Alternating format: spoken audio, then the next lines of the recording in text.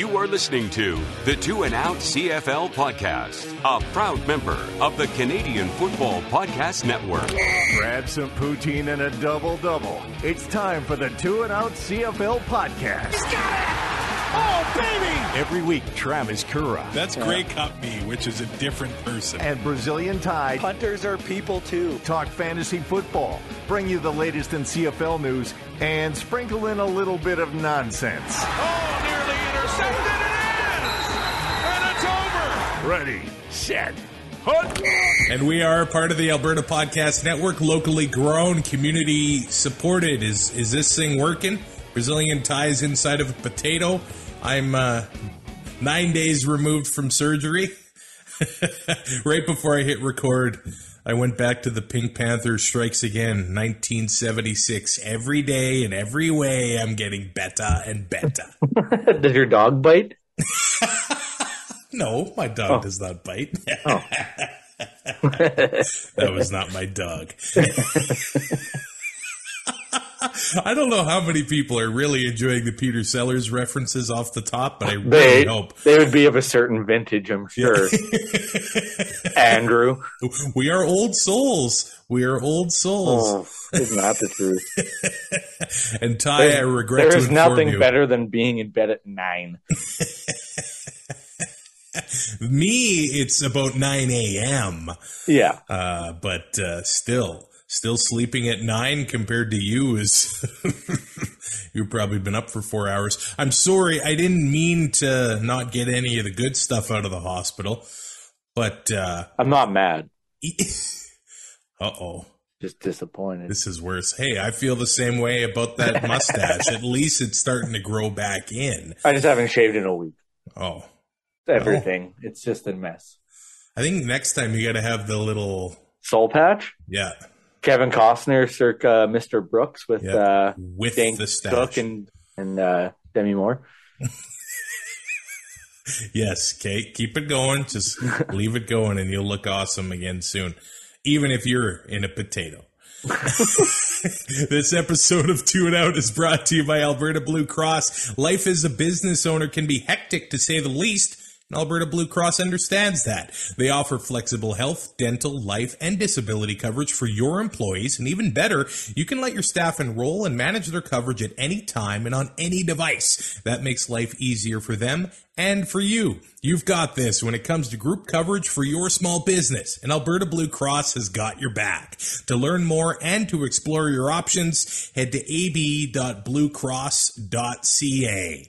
I think the CFL probably pretty happy that at week 20, there was still a playoff spot up for grabs. They probably would have liked to have seen that extended into week 21, but there was some drama this past week in the CFL, and it started Friday Night Football. The Hamilton Tiger Cats clinching a playoff spot by, well, they didn't clinch it with that game. They technically clinched it with Saskatchewan's loss on Saturday, but a 30-27 win over the Ottawa Red Blacks. Remarkably, the Red Blacks still had a shot of getting into the playoffs well. That's amazing.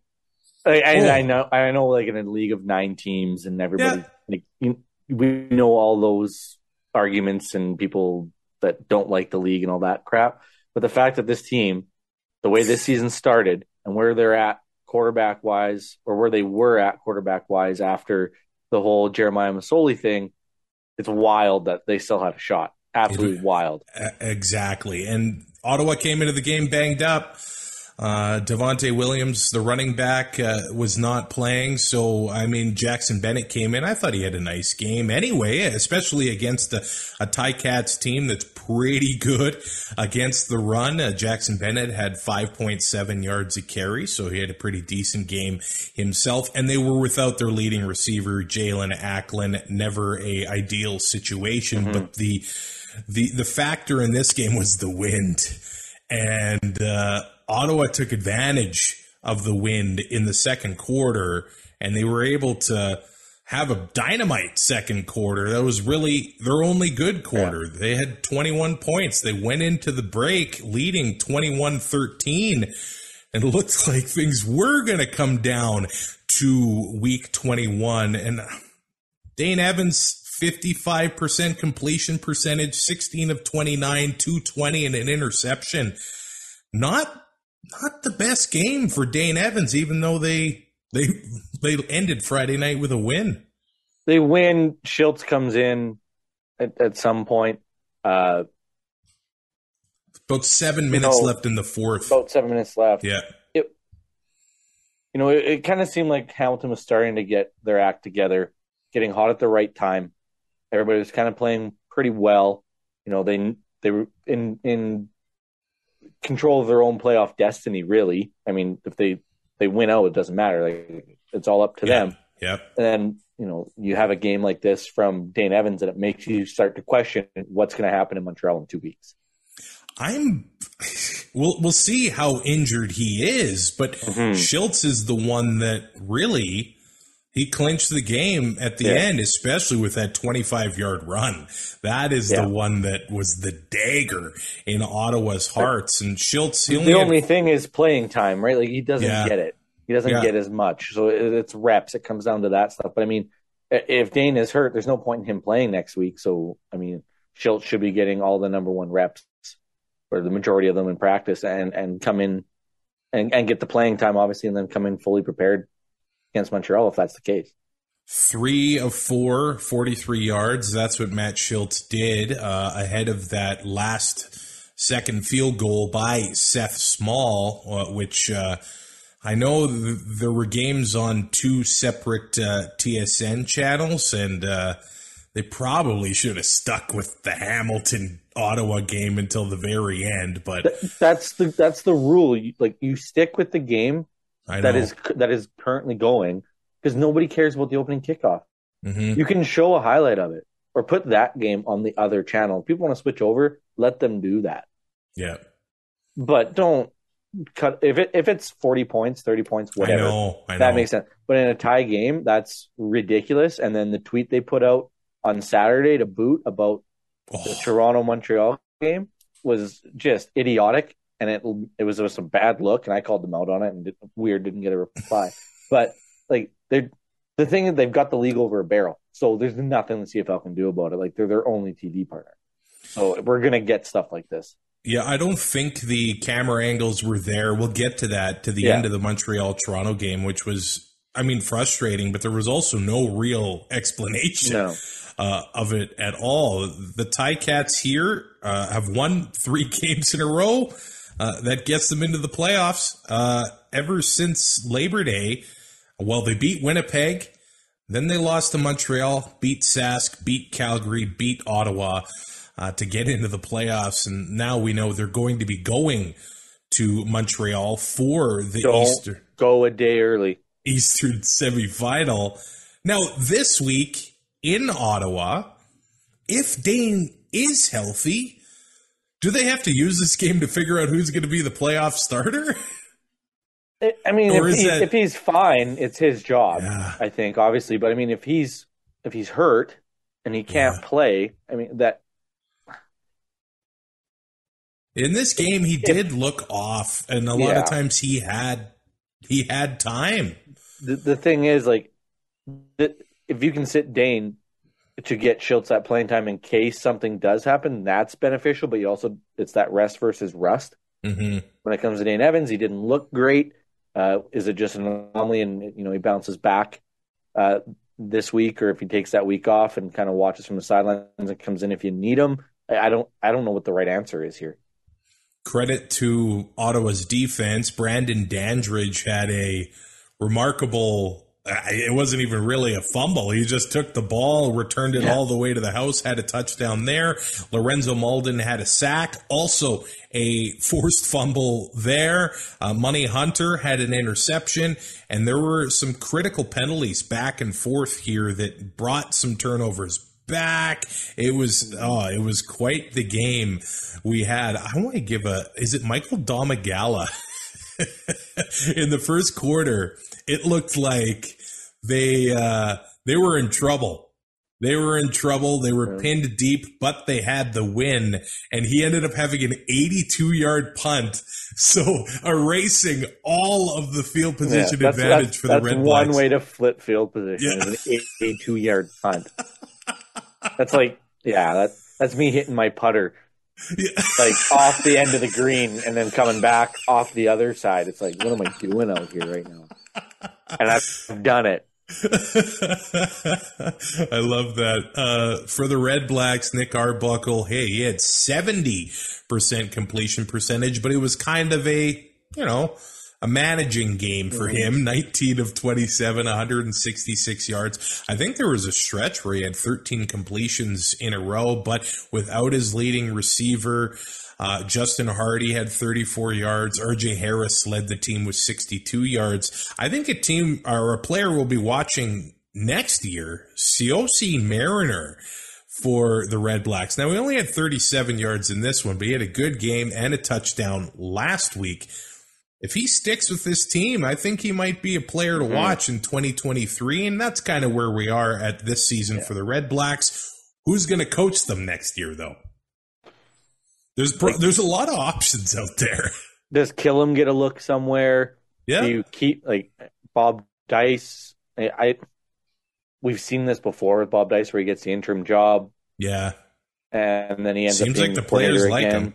Yeah, he's definitely a player's guy. Lapo obviously isn't an option, but there's coaches out there and guys that are going to be getting that chance to interview because it's a step up from where they are at their current franchise. Do you give Dice the reins here to run with it, or do you go out and look? I just don't know who would be out there. Like Kahari is the name that jumps to mind because he's been a head coach as early as a couple months ago, but I just don't see a lot of opportunities for other head coaches that I can think of. And now general manager Sean Burke gets to truly make his mark on the team. And it just seems to me the Red Blacks, they haven't given up, and they'll be playing. They'll be trying to get a win at home. Absolutely. Week 21. And those guys are still playing. Yeah, they're still Red Blacks, but they still got to play for the name on the back of the jersey because they got to get contracts next year. That's what it is for next year. If you mail it in when the game doesn't matter, people notice that. How about Caleb Evans setting the record for rushing touchdowns by a quarterback, eclipsing the great Doug Flutie? Caleb Evans and Doug Flutie in the same sentence. That's what we're about in 2022. Oh, man. This is like flashbacks to March of 2020. It's it's only going to be 2 weeks. Flatten the curve. It won't be that bad. Now we're here. And I blame the Cincinnati Zoo. We all know what happened in 2016. Harambe. Started this whole thing, and now we are comparing Caleb Evans to Doug Flutie. Blame Cincinnati. I like it. You are a Steelers fan, so that resonates. I keep looking at the window in camp because I have my TV on, but the reflection, I don't want to sit like this. I have to watch the reflection in the window of the Steelers and Finns game. The second half of the Friday night doubleheader was the BC Lions beating the Edmonton Elks 31-14. So the BC Lions have clinched a home playoff date, and they get their first win in Edmonton since 2013. So Edmonton, that's almost sooner than the Elks have had a win there. It's pretty close. We're pretty much 3 years to the date that the Elks have won at home. Well, actually, the Elks have never won a home game at Commonwealth Stadium. That is spitting facts. And hey, you mentioned the opening kickoff here. It actually went well for Edmonton. They recover a fumble. And Trey Ford, the starting quarterback, they end up getting that one into the end zone. I think maybe that was that beautiful touchdown catch from Dylan Mitchell. 5 catches, 60 yards for him. But the rest of the game was really BC just controlling the clock, controlling the line of scrimmage. James Butler, 24 carries, 141 yards, and a touchdown. BC's in playoff mode, man. Yeah, they wanted to get that running game going into the playoffs, and I think if anybody's going to beat Winnipeg, the West Final in Winnipeg, you're going to need that running game rolling. Yeah, and especially not having Nathan Rourke. I mean, Vern Adams has come in and done an unbelievable job with that team right now. They're hosting the West Semi. He's done what he needed to do. Yeah, you can't discount that. But Nathan Rourke just adds a different element to that offense, and if he's not there, then you have to establish the run game. And if you can establish the run game, well, that also opens the run game up for Vernon Adams Jr. because play fakes, whatever guys are going to be focusing on James Butler, he's going to be able to roll out. If he can't find anything, he can take off or design quarterback draws, stuff like that. That opens up the playbook a little more, establishing the run via the running backs. But if Nathan Rourke is back, I mean, that opens up a whole new can of worms for Calgary to worry about. But I just haven't heard any news on that. Well, the Rourke watch is on. Yeah. He's been at practice. He's thrown... so was Joe Burrow in a golf cart running suicide. Rourke was thrown. He's thrown well, but when it came time to run, it looked like he was still being careful, running gingerly. But so now, if he doesn't practice this week, he's not going to play in this season finale coming up. The BC Lions do play Winnipeg here. Yeah. And this is going to be a real boring game. Oh yeah, obviously they're not showing anybody anything. Nope. But man, Rourke's played 8 games? If he's ready for the Western Semi, I don't do it. Man, what a decision they have to make. I got a question for you though. Okay, is Rourke coming back next year? Well, that's because if he's not, he should stay off the field, right? But if you're BC, if he's not coming back, the hell do you care? That's true. But let's say he signs an extension. Like if you've talked to him, whatever, and you've got stuff in the works to sign an extension, like you're starting Vernon Adams. If he unless Rourke is 100%, he can't re-injure it with then sure. But if you've got a plan for Nathan Rourke to come back next year, you got to get him back at 100%. You can't have him coming into camp off a rehab. I don't like that. I know. I mean, I know this Calgary defensive line, he's not just going to be able to, for that Western Semi, I know we're looking ahead, he's not just going to be able to sit in the pocket. No. He's going to have to move. Well, and we've seen Rourke play. He can get the ball off fast, so maybe maybe that's what it'll be. I mean, Calgary and Winnipeg secondary are a lot different than, Nick Marshall just ball hawking. Or Edmonton, yeah. Yeah. Wow. That is going to be a fascinating thing I think to watch. I start Vernon Adams Jr. The CFL is going to say, hey, come on, Nathan. We got to get some horse tranquilizers into that foot or something. Now you're speaking my language. Amar Doman in BC, hey, we need to sell more tickets for that Western Semi. Come on, Nathan. Yeah. Do not test him for anything. Just send him down to East Hastings for an evening. You'll feel nothing.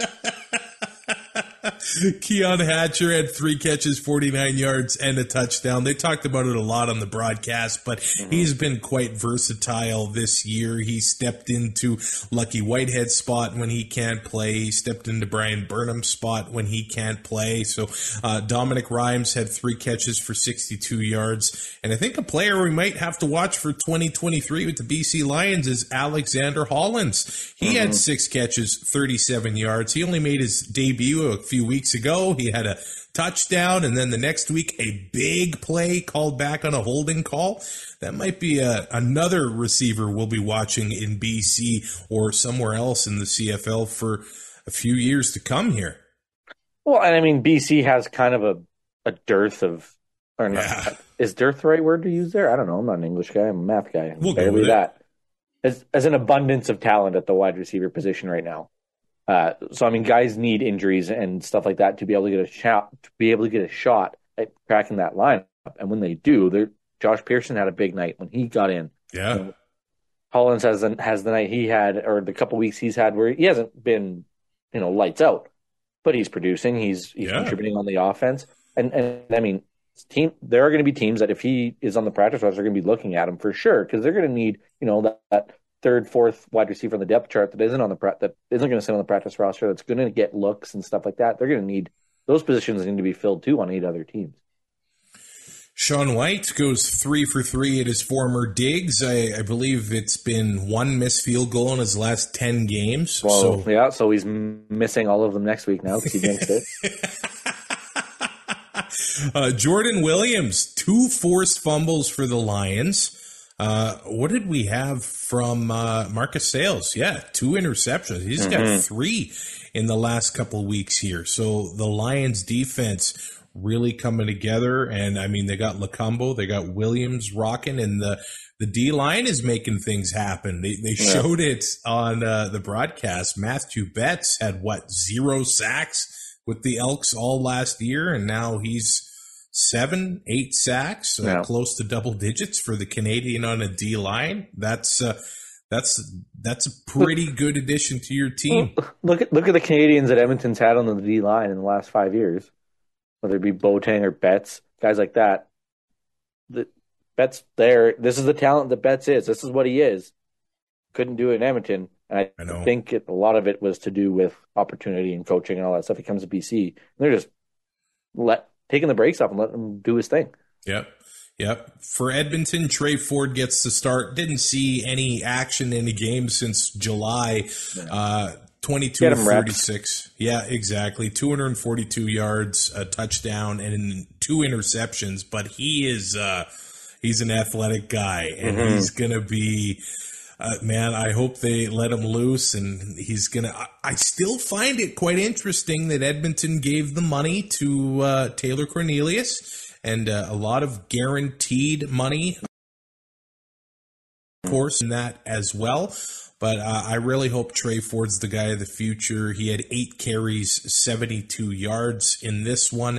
But really, it was only the first drive of the game where they had success. So Edmonton going forward, I see the rumblings of how long of a leash does Chris Jones have. I think the team went into the season knowing that the first one's going to be rough, and they're going to grow from here on out. Now, after Labor Day, we have seen some really good players included in that Edmonton team. Kevin Brown, the running back, he only got 7 carries here, but that guy has had some great games in the back half of the season, and he had 8 catches as well. Yep. So he's going to be good going forward. I think Dylan Mitchell, a great addition to that receiving core going forward. They extended Jesse Gibbon on the offensive line, Jake Serezna on the D line. They've got some talent in that locker room.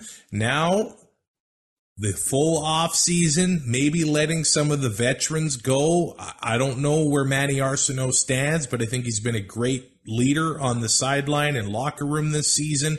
John Ryan is retiring. Looks like he's played his final game of professional football, but I think there is a lot of upside for this Edmonton Elks team going into 2023. Well, and Chris Jones can get more of his fingerprint on this team.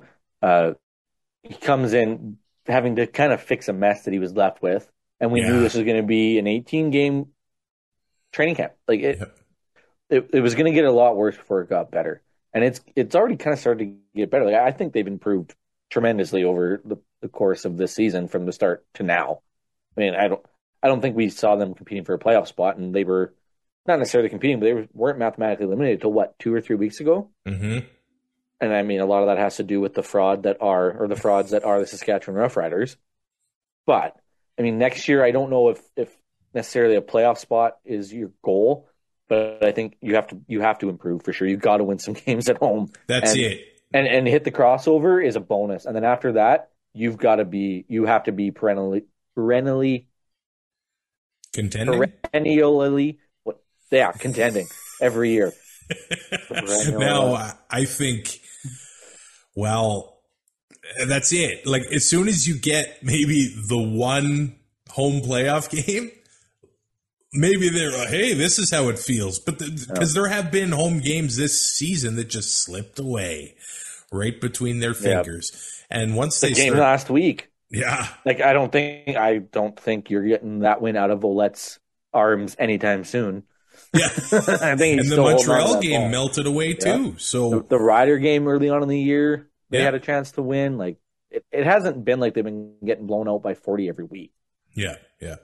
Calgary and BC early on, for sure. Yeah, I said every week.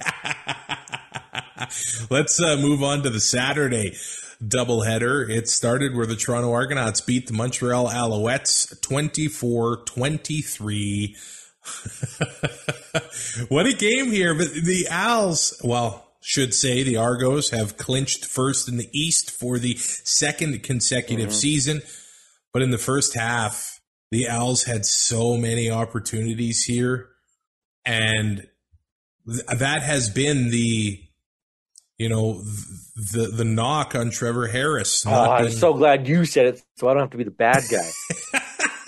Not being able to finish the drives that you need to make. And we thought it was just an Edmonton thing, but it might just be a Trevor Harris thing. And then you see the fourth quarter drive at the end of the game. Yeah. It's like, why don't you just do this all the time? He finally uses Gino, like 2 big plays in a row. And the guy who has like his own YouTube special going on right now, you think you might want to include him in your offense. There's a reason he has that. Yeah. So what happened? It was the first play of the drive, intercepted on the 10-yard line. And then what was this? On the very next drive that Montreal had, they get stuffed on third down, turnover on downs. They had so many opportunities, but when you got that defensive line and that linebacking core that the Argos have, they're going to be a tough team to deal with in the playoffs. Yeah, I mean, they're super athletic, that front seven, and they hit, like, they're not hitting just for the sake of, they're hitting to separate you from the ball. Like, you better make sure you've got the ball because you're going to pay a price. If you're going to pay a price for an incomplete pass, you're not going to want to do it again. Yep. And McLeod Bethel-Thompson not having the greatest year we've ever seen by any means. We talk about how he gets kicked around by this franchise, it seems, every year. But, I mean, the defense has kept them in a lot of games and has won them some of those games. And, we're seeing it now where this team, McLeod Bethel-Thompson doesn't have to play lights out. This is a championship level defense right now. He's kind of similar to Trevor Harris in some ways. Yeah. Sometimes they haven't brought in Henry Burris to turn that franchise around yet. Because, I mentioned Montreal turning it over on downs on the Toronto 1-yard line. And what does Toronto do after that? They go on a 109-yard drive. Like, you want to make teams pay for turnovers? Normally, you don't do it from your own end zone. That's basically a 14-point swing. Exactly. And so I mean, massive. What do I preach all the time? Take the points. They lost by 1. Take the points. This was, and then the game really kicked into high gear in the fourth quarter. The Owls had 17 points in the fourth alone. Yeah, they weren't out of this game by any means, and they finally get back into this game. We see a good game from Touchdown Jake, and I actually think, and he has a touchdown here. In the last few weeks, they've started to work him back into the offense and creating some balance with that offense in Montreal. And then it was funny because the first half it was 7-3 Montreal or Toronto, I should say. But there were still some big plays. AJ Ouellette, he had a 34-yard run. There was that massive play from Walter Fletcher. He had a 59-yard catch and run. He had 99 yards receiving. That's just great. That's a great game. William Stanback had 6.5 yards a carry. Walter Fletcher only had 3, but he had 8 yards a carry. They were able to move the ball. And then Trevor Harris, 413 yards, getting deep into Toronto's zone and letting those opportunities go. Yeah. You have 413 yards, and your team scores 2 touchdowns. Not even just passing touchdowns, just touchdowns in general. You put up 413 yards. You've gotten into the red zone enough times where you should be scoring more than 2 freaking touchdowns. You should be with 400 yards, but they weren't able to make it happen. Now, late in the game, Montreal ties it up. I mentioned the big plays to Geno Lewis, which that guy, he's going to I'm going to fill out 2 more All-Star ballots and put him down as an all-star. I love that guy. They released the story of Geno Lewis on the CFL's YouTube channel last week. It's like 10, 12 minutes long. Man, if I'm wearing an Owls jersey, 87's going on the back of there. He had a big catch in the fourth quarter, and then the touchdown to tie the game or to pull them within 1, tie it on the convert. Then that's when the drama happens. And I thought my life in the last week and a half has had drama. We won't go into that. We can go into it. I have to start a GoFundMe for therapy. I was going to say, this is Dr. Phil stuff, man. Yeah. But it doesn't compare to what happened. It's not even close. So, Toronto gets the ball back with 34 seconds. That was enough for McLeod Bethel-Thompson, which I believe it is now 11 times that he's led the team on a winning drive to end the game, and I think he's only got 1 more to tie Ricky Ray, which.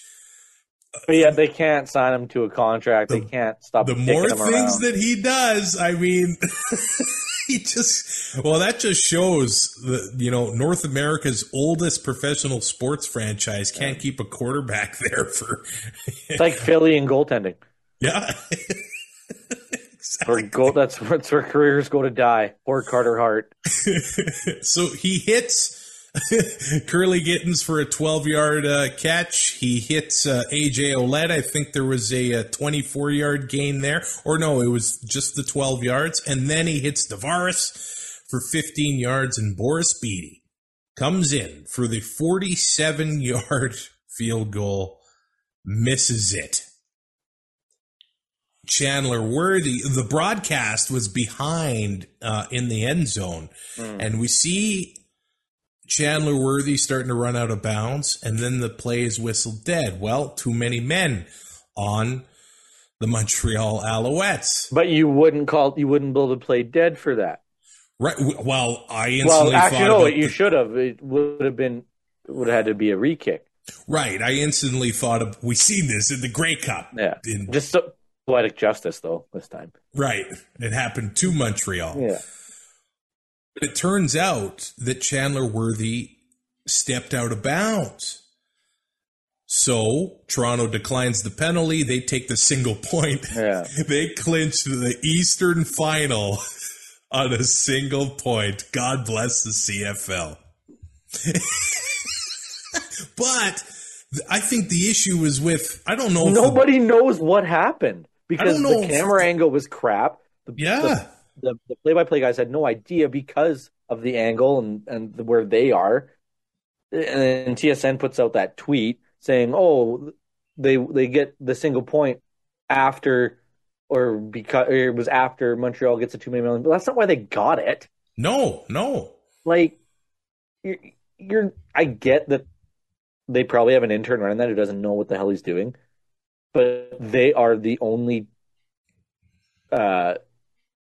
media outlet that the league has, right? Like, I mean, Sportsnet and CBC, they show stuff, but TSN is your main broadcaster, and they're not even getting stuff right. Yeah, that was frustrating, and it was very confusing. I can't imagine. Like, I was like, is that a weird rule that we don't know? I know. About? It's like the overtime rule in hockey, where if you pull your goalie and you get scored on, you don't get the extra point. Or you don't get the loser point. I was like, I didn't know that. Oh, yeah. Yeah, in the NHL, if you pull your goalie in overtime and you get scored on, you don't get the single point. They take it away. But this is how Toronto lost the game 2 years ago, 2019 or 2018, I was at BP's and I won $200 on it. And I promptly put that $200 in a VLT. At the end of the short end zones at BMO, the returner, and you could see it. Yeah. And exactly. That's the difference. You could see him step out of bounds on that. So we knew what was happening, but this is an only in the CFL moment. The Argos clinching first. Now, people and I've beat this drum too, and I don't think it's ever going to change just because, no, it's traditional. But I do believe that if Worthy doesn't touch that and it goes out the back, it shouldn't be a rouge. You see, I'm okay with that. Right? Like, you should have to be able to play it. You know what I mean? But I do love the drama. But if he touches it and it goes out of bounds, and it's a single. But if you line up from the 10 and you don't even care if you make the field goal and you're just going to boot out the back of the end zone, that shouldn't be a rouge. But at the same time, I do like that Toronto would be forced, or Montreal would have been forced to get it out of bounds. You know what I mean? Because it's not, if they just go and punt it through the end zone, I think I agree. But Worthy had a chance. And, no, that's what I'm saying, though. Yes, he has a chance because he touched it. It absolutely should be. Right. But if he just lets that go and gets out of the way because he has some field awareness and he doesn't touch it and it lands out of bounds, then that's... You see, I think that adds some gray area. I think that the returner, if he has a chance, he should be forced to take it out and create that opportunity. Because say he catches it and it's 20, inbounds. if you just boot it straight through, that shouldn't be any good. No, I agree. But I mean, if he jumps up and knocks it down because he's not sure if they're going to rule it playable or not, then you're opening up a can of worms. And now we're looking at reviews and crap like that. And see, that's why maybe I think they're leaving it black and white. Yeah. I get that. I totally understand that. But I would just rather see it where, you missed a 15-yard field goal, but you kicked it straight out. There's a single point. No. Because I'm thinking of the play in my head. Toronto Hamilton. Exactly. In Rogers Center. Now, and I almost think that they should get rid of no yards on plays like that because then it would be fun. So, and not so you can just hammer a guy, because if the guy picks it up to kick it back, then there's always a no yards called, and then it's whatever. And then if you got 4 or 5 different punts. Yeah, exactly. How do you solve that? But I think that play, you put the no yards away, and that play doesn't end until somebody's down. Yeah, exactly. So if Worthy doesn't step out of bounds, it would have been close. There was guys closing in. Does he have the wherewithal to punt that ball out if he thinks he's not going to get out? That's the other question. These guys know enough. Yeah. And I think Worthy's been around long enough that he probably would. But, I mean, you get the guy that tries to return that ball and gets tackled 2 yards inside his end zone to lose the football game. That would have been a great end, I think, to the game. And you can't better than people, and you're not thinking of kicking it, so you go to throw it. Well, that's a penalty inside your end zone, so that's a safety. There's a lot of things that come up. Yeah. So I don't know. There's lots of. I agree with if the guy's on the 15 or whatever, and he just hammers it through. Yeah, but I say we make it so the ball has to be playable, but we make it live off the upright. I think that'd be fun too.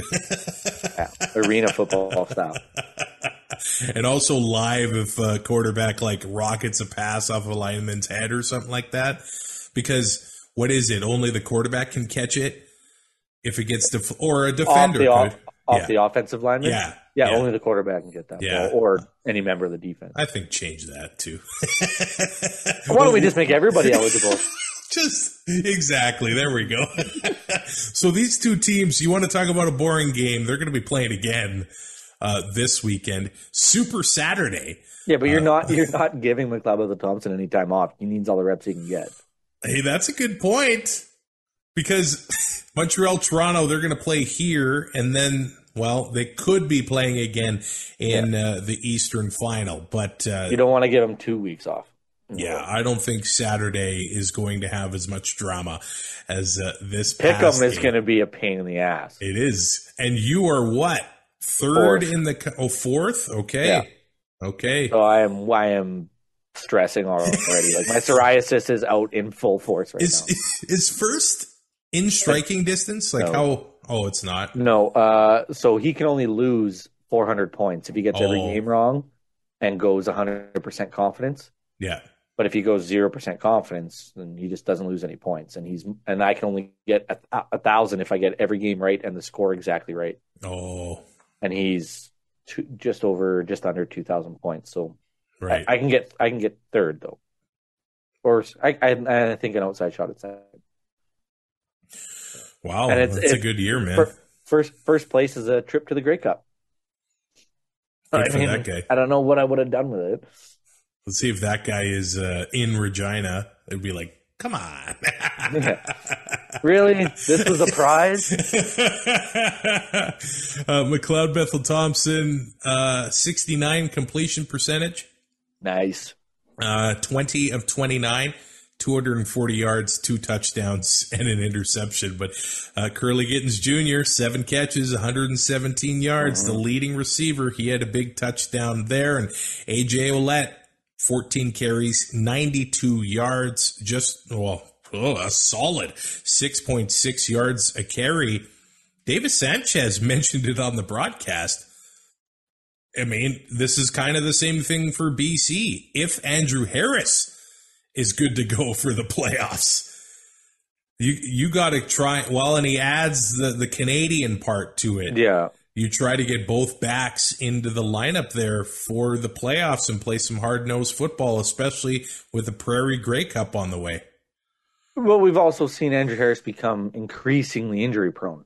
Yeah. So you put him in, yeah, but do you want to chance him getting hurt? Does he give you that much more of an advantage to win at this point?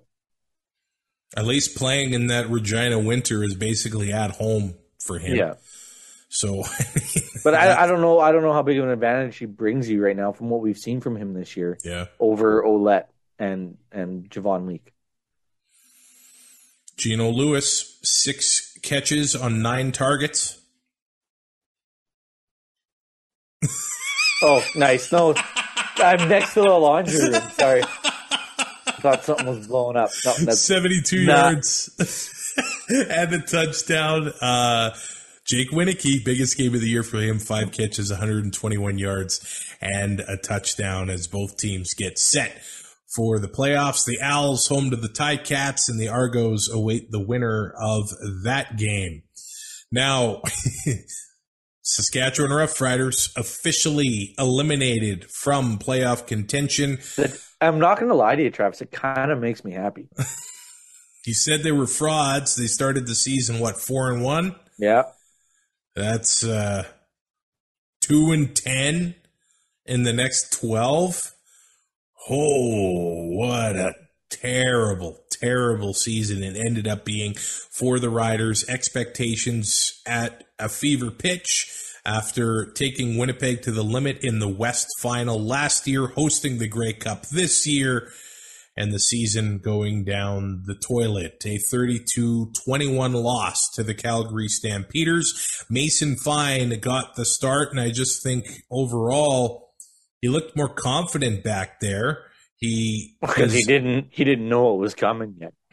His arm had more zip on it than Cody Fajardo, I thought, even though Cody did contribute to this one. He had a 14-yard run on short yardage that ended up being a pretty big play for that team. But Mason Fine, 5 times he was sacked, and especially in that fourth quarter, the Calgary D-line just pinning their ears back, getting after him. And in their last drive there to end the game, they were sending 3. I know. And that's been consistent with the problems this year. And it wasn't like it was because of the coverage. Because I do get that. Coverage sacks are a thing, but when you only have 3 seconds and on a 3-man rush, it's not a good look for your O-line. I think that proves, whoever's back there, it just wouldn't have mattered. I don't think it's the quarterback's fault entirely. It might be somebody sitting up in a heated luxury or executive suite with a team paid cell phone and all the other contacts for people who make roster decisions. What did you think about the decision to start flying anyway? Fireable offense. The whole week seemed silly. To win out. You have to win out. Yeah. Why are you starting your backup? Then you come out and say you're not benching Cody based on performance because your team needs a spark. And I'm like, that's performance. Pull your head. Like, I would have fired Dickinson after that press conference. I'd have been done with him. Well, there's no way him and Moss have a job in a week. Compare the situation to his brother, who made the change at quarterback at 6-3, halfway through the season. They didn't have the guts to do it in Saskatchewan until the final home game of the year, needing to win the past two. Do you want to incapacitate two quarterbacks? If you're the Riders, like... Yeah. I think the timing of it... well, so you have... The messaging... You're still alive in the playoff hunt. This is equivalent to a team that has Patrick Waugh saying, oh, we got to win tonight, but we're not going to start Waugh. This team needs a spark. What? Not saying Cody Fajardo's the end-all, be-all, but probably gives you your best shot. And you know what? If you go in at halftime and you're down 20, put fine in. Like, but it just said to me that Dickinson had given up. Fajardo's probably played his last game in green and white. Look, they're just rumors, but now the Bo Mitchell watch is on. Oh, could they have put him on TV more in the fourth quarter? I know. And it's going to be the talk of Grey Cup week. It's Chris Pronger 2.0. His wife doesn't want to come. Regina, no chance. He's retiring. He's going to retire. He's going to retire a stamp. But here's the question. Say they sign Bo. And he Darian Durant's them? Oh. Or are you going somewhere with this? Okay, I know when the CFL fans expect teams to rebuild in one single offseason. We've seen that in Ottawa. We've seen it in Edmonton. Ottawa had a pretty good expansion draft, though. They did. Where they had pieces.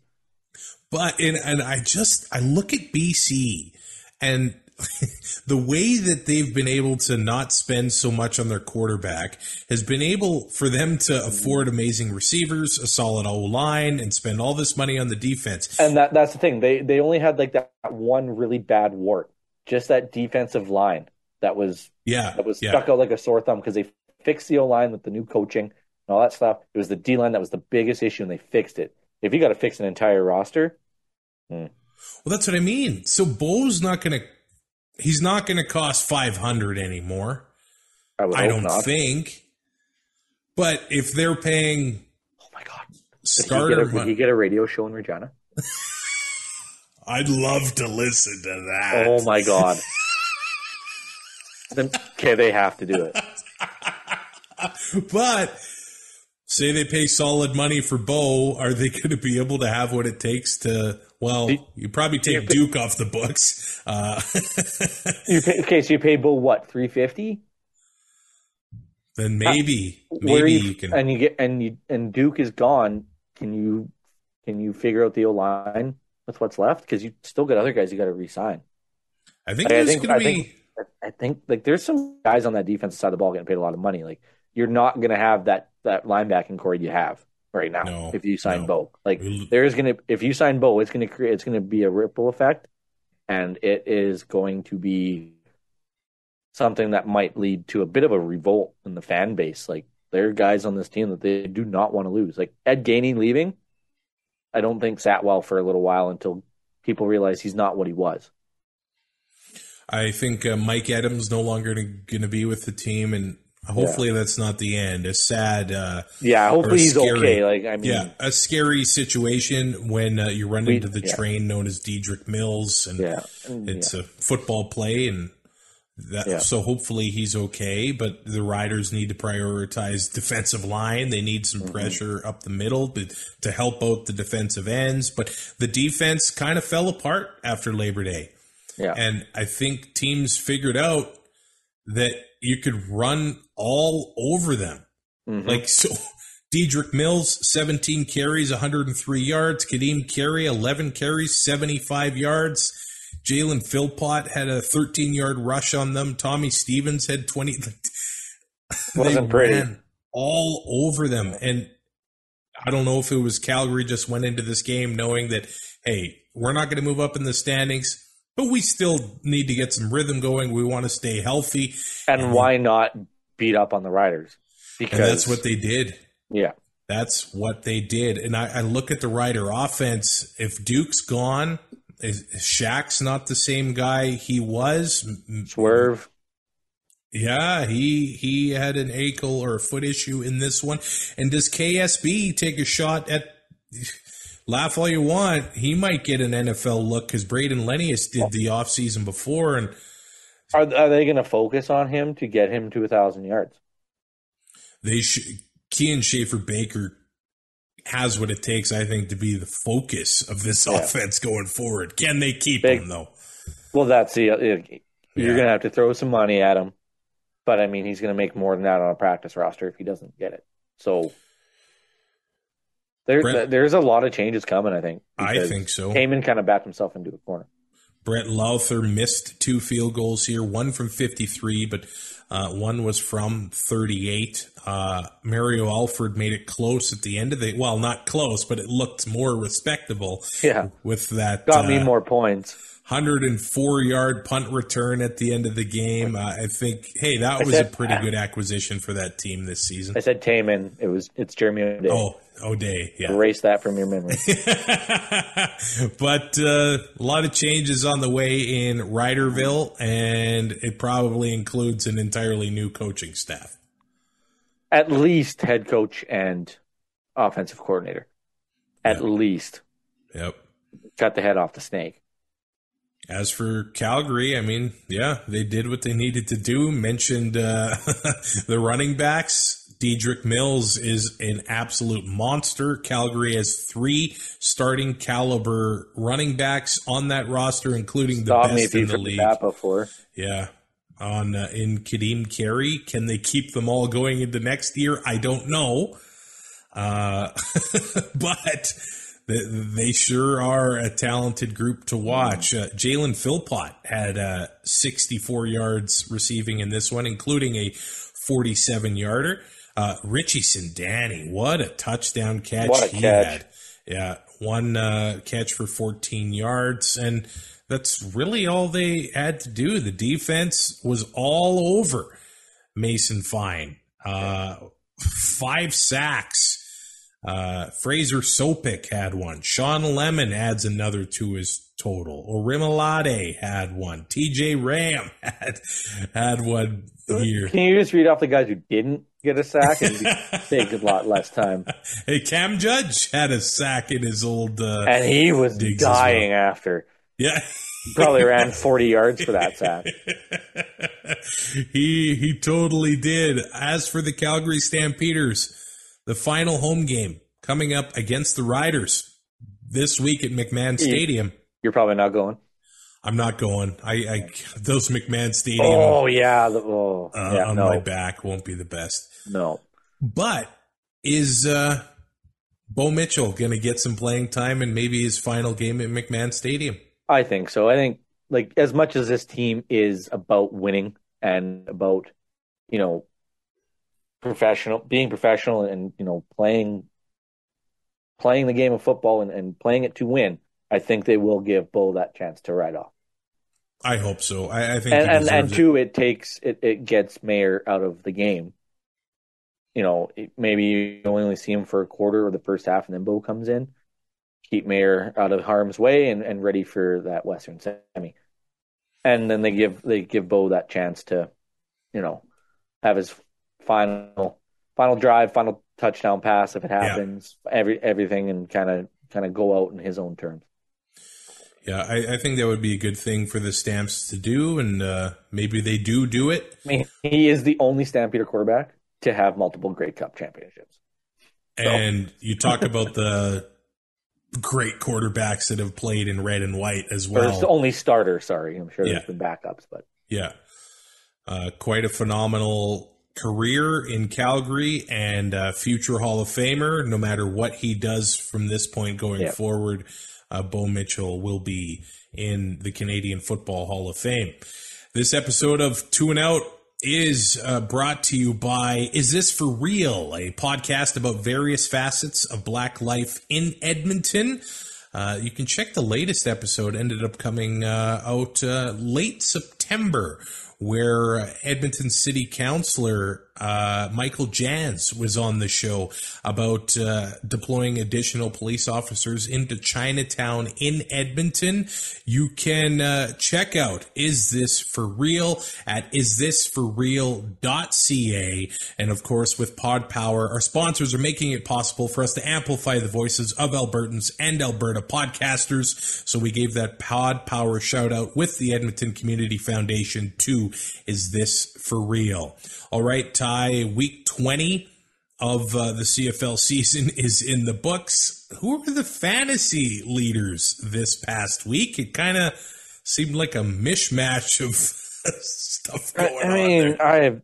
I don't know how any of this happened, but McLeod Thompson led the way quarterback-wise, 17.1. 17 points led the way. That's what my sheet says. I'm probably wrong. Wow.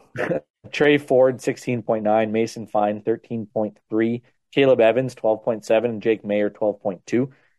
Running back, Butler and Mills were both over 20. Butler, 25.2. Mills, 21.5. Kadeem Carey, 16.4. So you were talking like multiple starting tailbacks for Calgary. It's just ridiculous. Fletcher, 16.3. And AJ Ouellette, 15.3.